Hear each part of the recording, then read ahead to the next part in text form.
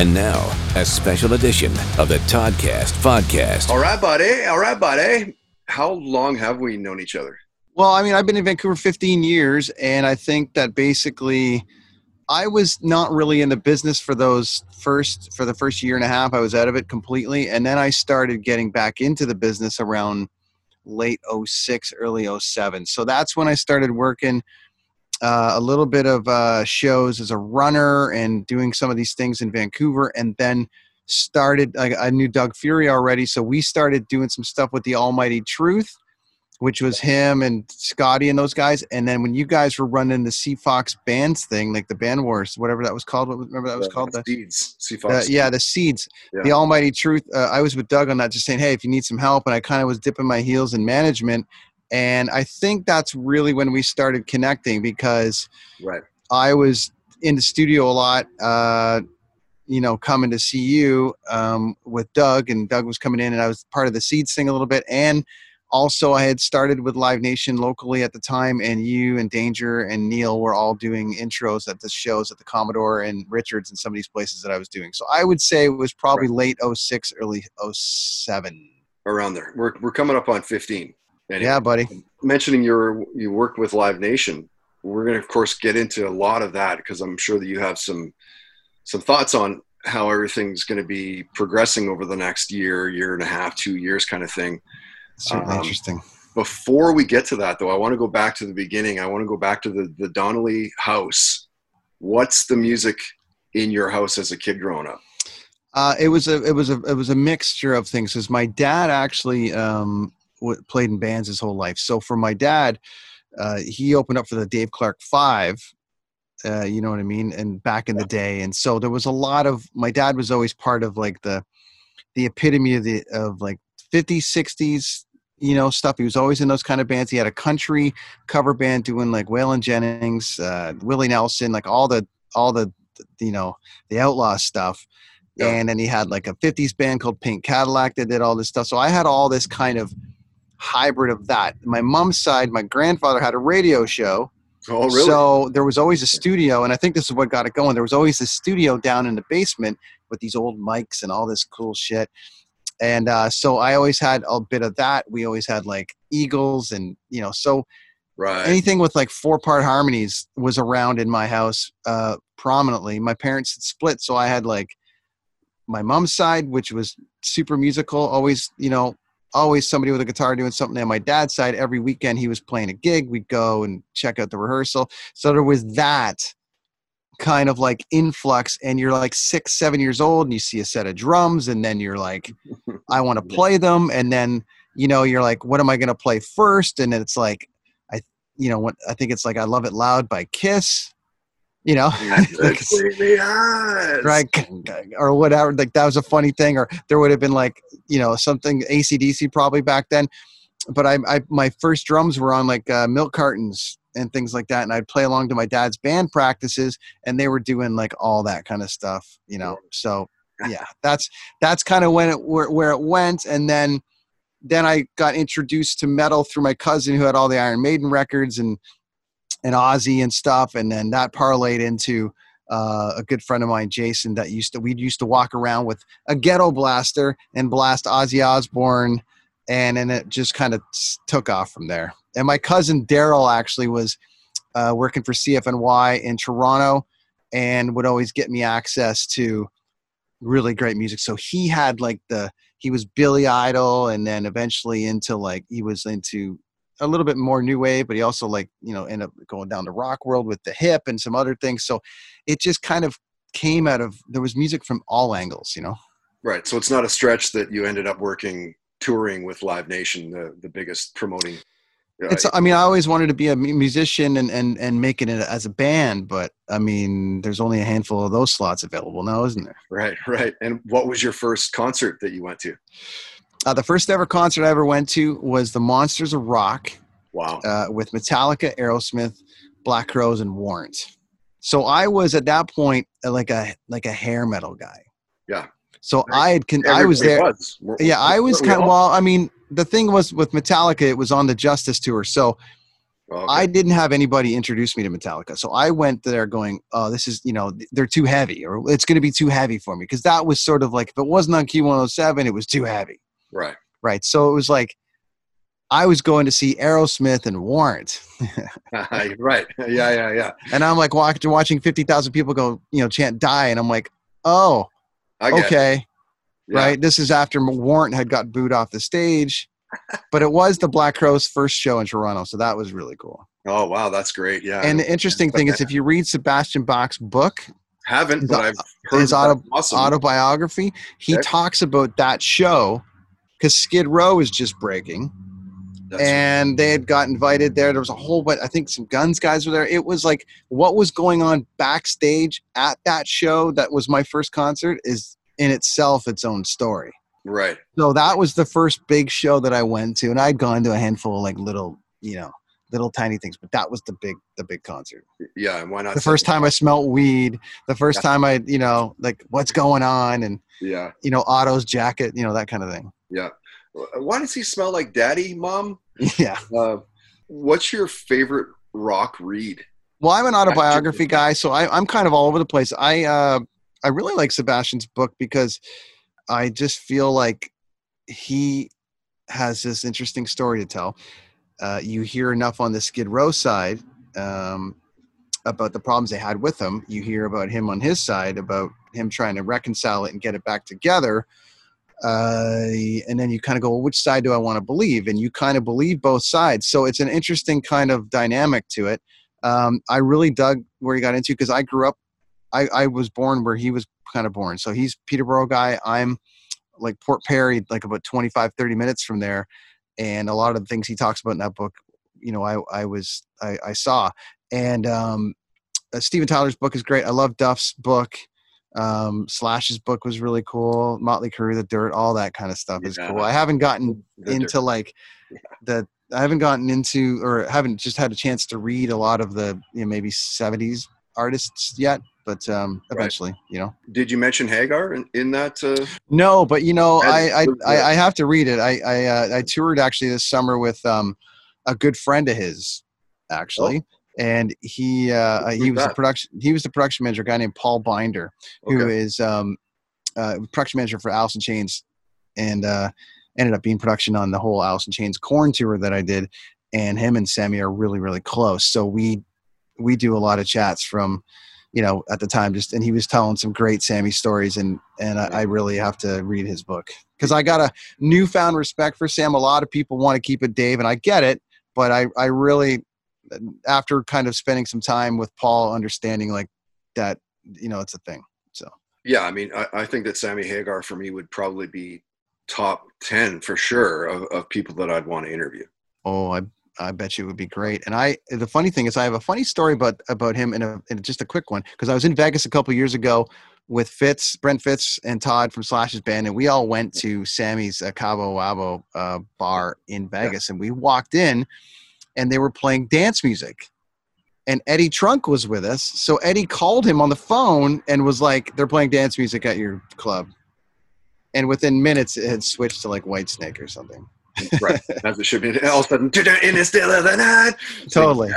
Yes, that's what we're talking about. Yeah. Let's get into what you do with Live Nation and kind of how you got there, because I'm sure that there's a lot of people that would love to be in your shoes, or at least be in your shoes a year or 2 years ago. The gig itself is interesting. I started in a band, obviously, like we all do, with grand plans to make it. And then it kind of went to a point where I had run my course as a drummer, and it just wasn't going to work. We were touring with Sum 41 and all these cool bands at the time. And I'm like, these guys are just killing. Like, these drummers were just like, killing me. And they were deadly. And it was great. And we had our own thing. They had their own thing. But I was like, I think I'm done playing in a band. And so I played in a band with Chris Machete, who's on the Dean Blundell Network. And we had a lot of fun with it. And I thought, I want to switch and maybe become a manager. Because what was happening was I was also putting on concerts at the time and meeting tour managers. And they kept asking me to tour with their bands. Like, hey, do you want to go on tour? Or the management company wants you to go on tour. I started doing I Mother Earth shows. And Our Lady Peace and Tea Party, and all those people are all connected. And I just had opportunity after opportunity to become a tour manager. So I jumped out, tour managed, and which was basically managing the band's day-to-days on tour. And like making sure they get to sound check and don't all of it, screw up, schedule, accounting, you name it, paying them per diems, making sure you don't lose the guitar player, you know, just make sure they all make it to the airport. Yeah. You're on call all the time. So I did that, but I'd met guys like me across the way. And so I like guys like you might know, like Pete Clyde or Dave Fortune that were out here. I had met them, John Donnelly, who's in, you know, I'd met them on my first tours back in like 99 as a tour manager.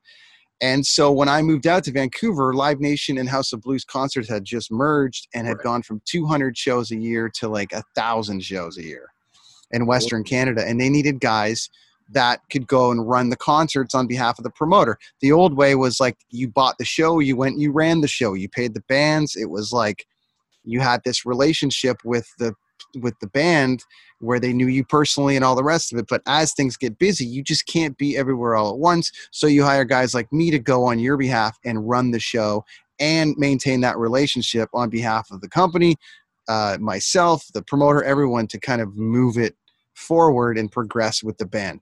So that's what had happened by when I moved here in 05, I wasn't really into it. I kind of taken a break. But by the end of 06, 07, beginning of 07, I was asked to come in and see if it was something I'd be interested in doing. And so then I jumped right into it, because tour managers generally make the best promoter reps, as we're called, because we've done the tour managing, we've done the accounting, we know deals, we know management, we know all that stuff. So that's what your learning curve's a little bit easier when you come in as a tour manager. So I started doing that. Commodore, Richards, you know, all the club shows, Media Club, and then graduating to touring across Western Canada, doing same size of shows, but like taking like Theory of a Dead Man and all these kind of like your buddy Dave, shows after shows, Jimmy Eat World, just taking him across Western Canada and running it on behalf of the promoter. And then it just gradually you go from clubs, you go to theaters, and then you go to smaller arenas, and then you go to full arenas, and then it's stadiums. So it just has this gradual build as you go. And all the stuff that you learn on club level and theater level, you need in order to run an arena show. So it all applies, right? I mean, the foundation is there, whether it's the Media Club or GM Play Rogers Arena. You still got to park a vehicle. You still got to get people in. You still got to do the accounting. You got to feed them. You got to pay them. And it's just it just depends on what size of scale that is that you're doing it on. So. Right, and you're just mentioning the Alice in Chains Korn tour. Yeah. I don't know how deep you're allowed to get into the behind the scenes stuff, but have you ever like had crazy moments on tour where you're like, maybe the guitarist isn't there, they didn't show up, or that's a weird one, or like, you know what I mean? I honestly have to tell you, Todd, I've had a run of like pretty decent. I've had acts not go on for like 45 minutes. I've had, I toured with Lauryn Hill all over Australia and Europe last year. Yeah. And well, that's its own thing. She's her own thing. So there is a bit of like status stuff, that people that you kind of have to deal with. I've done a lot of hip hop and a lot of diva tours, and it's its own thing. The music, the music is kind of second to what the bigger thing is, right? So there's that one on a rock tour or a country tour. It's always just like, go for it. The crazy days of trash in hotels and stuff. I wish I had stories for you about that. I'm sure something will come to me down the road, but I've been kind of lucky, really. Yeah, missed it by 50 years. Imagine the guys that were tour managing Led Zeppelin and The Who, and like in the 70s, the early 70s, it would have just been fucking chaos. Yeah. Yes. And I had the pleasure of touring with Marty Home with Shakira. Marty's like one of the top tour managers in the world. Rolling Stone just did a big article on him. He's actually, I think, going to come on my podcast pretty soon, but he's Fleetwood Mac. He was just about to head out with the Stones. I mean, the guy has got oodles and oodles and days of stories. So that that's pretty. That was a learning. You never stop learning. So right. And being such an integral part of the machinery of such a big company like Live Nation, you're certainly one of the main cogs when they're getting bands like, didn't you do something with, was it Halsey? Yeah, I just was out with Halsey. Actually, we did basically like the last tour in the world. Oh, is that right? So, okay. I think the Stereophonics were out, and Elvis Costello and us. I think we were the last ones. We were in Manchester for the last show, and then literally the world shut down the next day. Right. So a good friend of mine from Vancouver, Bob Chemis, was out with Elvis Costello, and he had a show the same night as us. I think they'd finished a little bit early. I think the Stereophonics went on a little bit later, so they might have actually had the final actual downbeat in the world. We were close. We were at 11 p.m. So, wow. Yeah. How optimistic are you about getting things back to normal? I guess. I wish I could read people's minds as far as what the general public thinks, because it's really going to come down to them and whether they feel comfortable in going to group settings and going to shows again. Like, like our business is they call it recession proof, but it's proving very quickly that it's certainly not a priority. Now, people want to spend money on entertainment when something bad happens, and I get it. But still, with this kind of thing, it's such a global pandemic thing that everyone's in fear and no one has any answers. And I don't know if we're going to get those answers until we get a vaccine. Things are starting to, and I'm not even going to get political about it, but things are starting to open up. Concerts, I still don't think are going to. I think everything is being pushed to 21 as it looks right now. I can just tell you that I don't plan on actually doing a show until like 1 year from now. Wow. If I get a call before then, I'll be surprised. And I know there's a shit ton of people working very hard to make this happen, but no one's going to do it at the expense of their tour, their personnel, the fan safety, anyone's safety. So until we start getting some answers about a few things, I'm kind of, going to be probably driving for Uber. I don't know. Who knows what's going on? Right. What a crazy time, because it's, it's one thing to go see maybe a 20-person show or something at a pub or whatever, you know what I mean? But it's another to go to 15,000 people at an arena. Totally. It's going to be dependent on that, which is odd. And you're mentioning, people going back now, everything's kind of somewhat going back to, you can, gather, and have different people into your bubble and everything else. Yeah. But let's see how that goes in 2 or 3 weeks from right now. I don't know, man. I don't know what to say. I've had a lot of people call me about it, and I have no answers because I'm standing by myself. I just know there's a lot of people working on it. There's a lot of people out of work because of it. Yep. And we just have to kind of be patient and sort of see where it's going to go. I'm the same way about sports. Like, I love hockey and I miss the Stanley Cup and I miss all this stuff, but I don't miss it enough to have it just be half-assed. I don't miss it enough to be like, well, you kind of like, we're only letting 4,000 people into the game.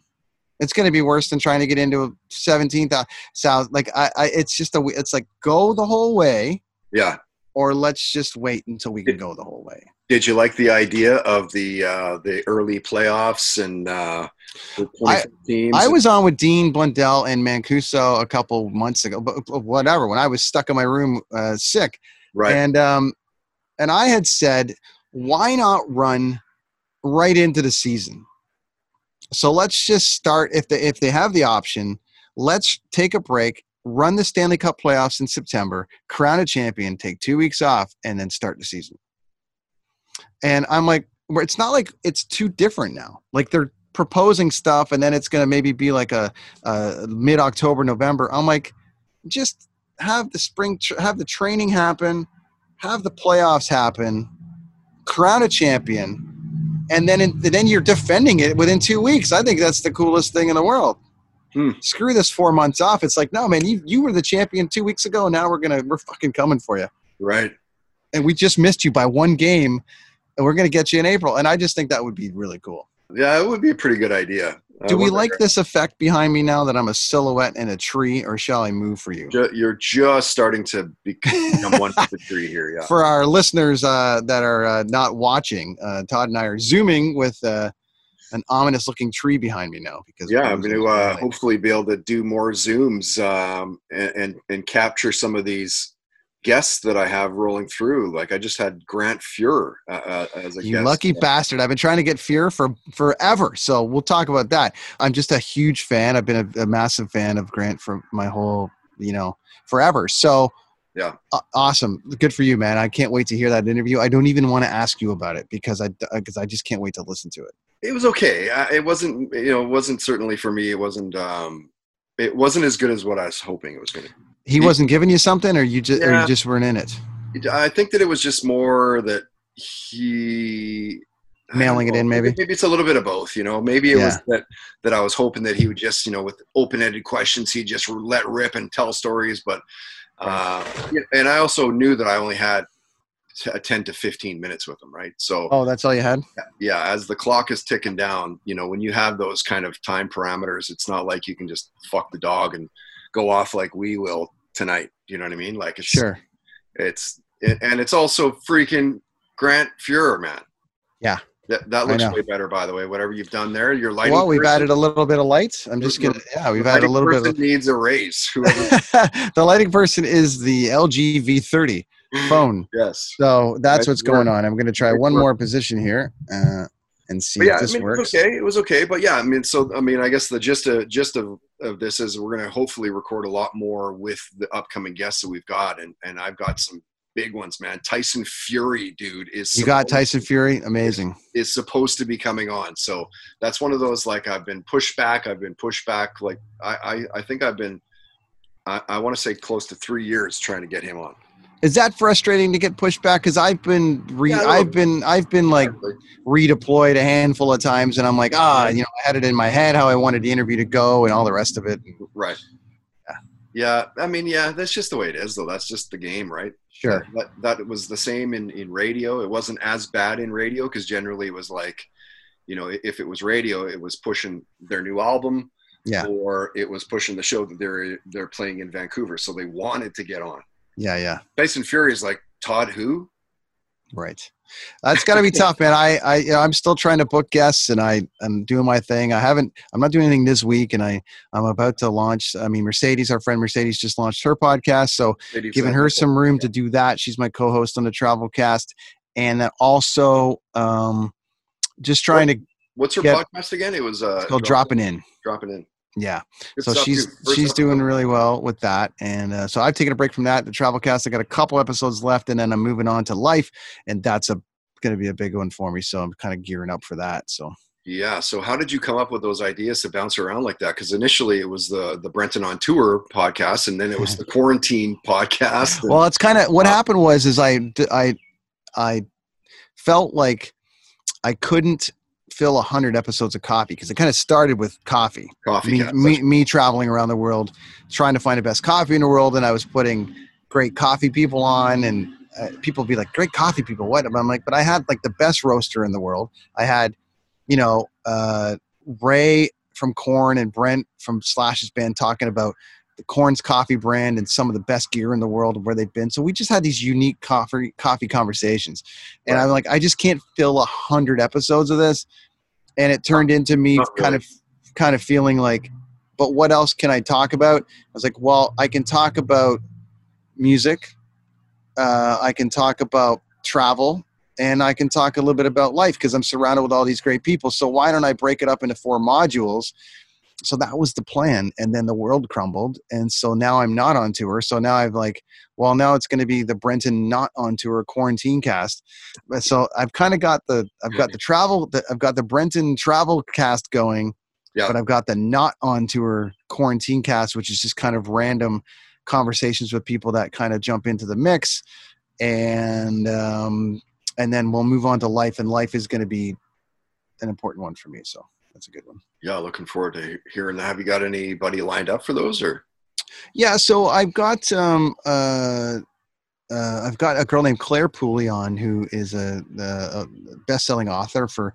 She wrote the book called The Sober Diaries, which was her journey from being a mom that was a little probably too much into the drinking and all the rest of it, and was stuck and couldn't get out of it, and wrote a blog, I believe called The Sober Mummy, and got 1 million followers or something. It turned it into a best-selling book. I found it like a year and a half ago because I'd stopped drinking. I was like, I'm gonna try to tour by not drinking. I'm gonna try to tour for the first time in my life without a drink of alcohol. And because I was getting really busy with what I was doing, plus just responsibility, plus days off can be a bitch. So I was like trying to kind of clean it up a bit and be like whatever. And I'd found her book and really loved it. And then I actually messaged her while I was going through this journey, which was, a bit of a struggle. And she got back to me. She just was kind of supportive the whole time. And I asked her if she'd ever wanted to come on and talk about the podcast. She hadn't done any podcasts at that point. And she sold like 1 million books. So I was like, okay, why don't you come on? So she came to see me in December at the O2 in London. And we had a really good talk. And it coincided with the brand new book she just released about 2 weeks ago. So she's going to be my first guest. And then from there, I got some actors, I got a few things. So it's going to be cool. Yeah, it's going to be cool. It's going to be a bit of a different, not necessarily pop culturally, but it's going to be a little bit more like lifestyle stuff. Yeah. I try to get a little bit of lifestyle in with everything that I do with this podcast too, right? Obviously, it leans rock and kind of, entertainment based, I guess. But I do like to find out, what are you binge watching right now? What are the shows that I'm watching YouTube videos on how to break a podcast. No, we've just finished up the Ozark, so that was great. I love it. Love it. Bateman is like one of the best, man. There's speaking of YouTube though, there's a really killer video about why he's so perfectly cast for this show. And a lot of people are like, they have a hard time with Bateman because they don't understand why, he's just so chilled. And if you really dive into what's going on with the Ozark, he co-wrote most of it. He's producing it. He's directing a handful of episodes. Mm-hmm. And he's like, I like playing the normal guy surrounded by anarchy. And if you watch everything that he's done in the last 15 years, he's pretty much the normal guy surrounded by anarchy. Right. And then when you watch Ozark, you're like, this guy is perfect for this. Yeah. So good. Like the Curb Your Enthusiasm. Oh yeah. I finished Curb Your Enthusiasm. I finished Ozark. What else? That's not the Curb. That's not the Bateman. Arrested Development. Arrested Development. Yeah. So that was great. I mean, Curb Your Enthusiasm is a great show too, but no, that brought him back into it. But I'm not really getting a lot of time to watch. I know this sounds weird, but I'm homeschooling the kids, and then my afternoons are like building this thing out, trying to be, present at the house and making sure things are doing well there, trying to brand out the podcast, trying to find work. So I find I don't really get a chance to sit down and do a TV thing until later on, like 9:30, 10 o'clock at night. And by that time, it's like, well, I got about 1 episode in me or 2 episodes in it, back up. So no, I'm the exact same way. Yeah. But I'm trying to add more of it. I talked to Chris Machete a little bit, and we're working towards like a bit of a pop culture kind of broadcast that we're going to kind of touch on some stuff, comics and a few things. So I'll get a little bit more into it. Interesting. Interesting. Yeah, it's been interesting. So would you consider putting your kids back in school? Like they're saying, in June 1st or whatever, it's up to parents whether or not. I want to leave it to them. I want to leave it to them. Well, my kids are, they're 11 and 9 and Alex is very close to being 10. So there's a couple things. They're getting a lot of work at home. So my little guy's getting loaded up with a grade 4 work. He's got like 11 projects a week, so he's pretty jammed. Yeah. I don't want it to be a social experiment from the standpoint of just go back and play with your friends. If it's one of those things where, hey, we need him here for the last month to really just make sure he's prepped for grade 5 on a couple of things. Same with my daughter who's in French immersion. hey, we really need her to here for this last month because we really need to touch on some of these things that she's going to need for grade 7. So that's kind of like where I'm at right now. And I've got teacher friends that are like, I hate this. And I've got other teachers that are like, we need it. I'm just for like, what's the best thing for the kids, for the teachers, for the school system? Because to me, there isn't much of a difference between putting them back in June 1st and putting them back in September the 8th. It's only 2 months. So are we going to be that much better come September, or can we just forego the June thing and just start it in September? And I don't know. So I'm kind of leaving it to them. I'm leaning towards sending them just to kind of see how that's going to go. But I don't know. Interesting. I don't know. I'm not one of those guys that like, yeah, I've been through it. So if it's been through the house with me, then they've all gotten it and recovered. I don't know. I recovered and there was no signs from them. Obviously it's other people's kids you got to be worried about sometimes, or other parents that aren't being responsible and sending their kids sick. I can just say that I'm happy to wait till September, but if they really, really are pushing to go, perhaps we'll look at it. So. Wow. Okay. Yeah. We're not giving them the option here. We're just like, no, it's not happening. Okay. My kids are 7, 9, Sure. I honestly feel like we're probably teaching them better than what they're being taught in school. Yeah. I'm certainly learning a lot. Yeah. Right. I'm learning a lot. Yeah. But yeah, it's certainly an interesting one. We're all waiting for the world to get back to normal. I just don't know what that's going to look like. Obviously, it's not going to be normal for a little while.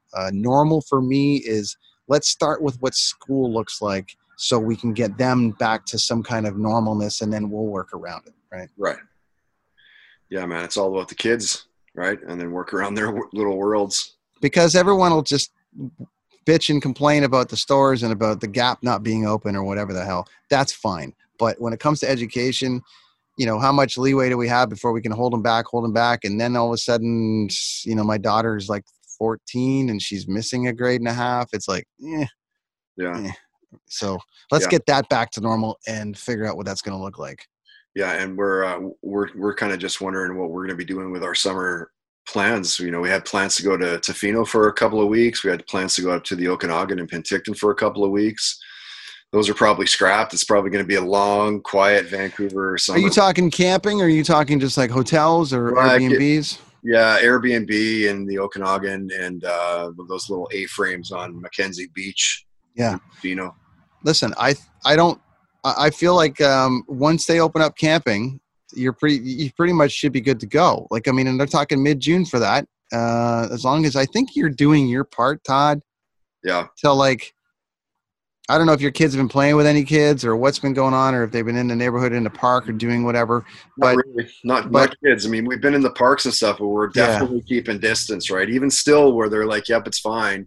The only people that have been in my house is my sister-in-law and her husband, right? Like, so I think that once the camping restrictions are lifted a bit, and maybe it's every other campsite. I know that they're going to close the bathrooms and things like that. So you just got to decide whether you want to do that. Actually camp.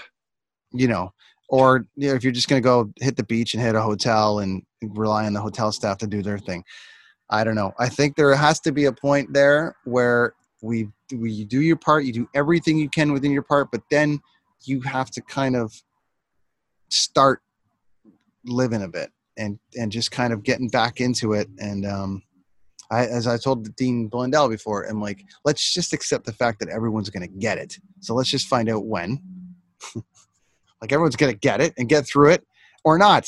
I don't know. Let's just move on. So it's like, I don't know what the plan is, but I think if our Bonnie, who our health person, says, okay, let's see what you got, people, then let's do our part. But let's start living. Let's start trying to live a little bit, Boy, she won over everybody's hearts, hey? She's done a great job. She should be prime minister. Yeah, she's you can't get mad at her. No. Even she's like your nice aunt that gets pissed off. If she gets pissed off, everyone's listening. Like if she looks at the camera and is like, you fuckers, I told you to stay the fuck off the beach and you didn't, you little shits. Fuck you. Everyone back in the house. Everyone's going to go, holy shit, Bonnie's mad at us. Yeah, totally. Oh, nice. And Bonnie's mad at us. We're screwed. What's your plan for the rest of the night? Man, well, it's been it's the last day of the long weekend, obviously, so gonna get the kiddos down and try to relax and enjoy a flick maybe, or just kind of just chill. It's an early day tomorrow. I'm up with them, and I try to keep them on a bit of a regime a bit. You know, we get rolling regular school time for them, so I try to keep that weekend, that Sunday or that Monday, you know, okay, out you go to bed. So I'll chill out a bit and kind of prep for the week, which is now short, but I actually have a, you know, busier week ahead of me now of some stuff. So yeah, man, just prepping.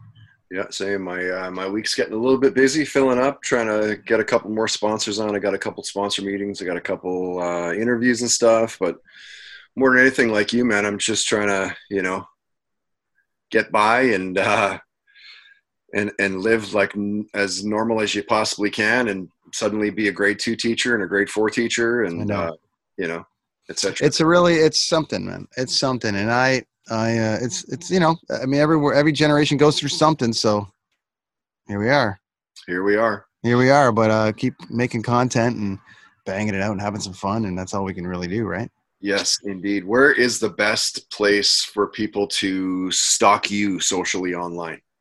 Well, me and my 450 Twitter followers that never seems to grow, even after 10,000 people view something. Anyway, someone walked me through that. Anyways, you can find me at Brenton on Tour on Twitter. You can find me Brenton on Tour podcast on the Instagram. Mm-hmm. Brenton on Tour on Facebook, brentonontour.com.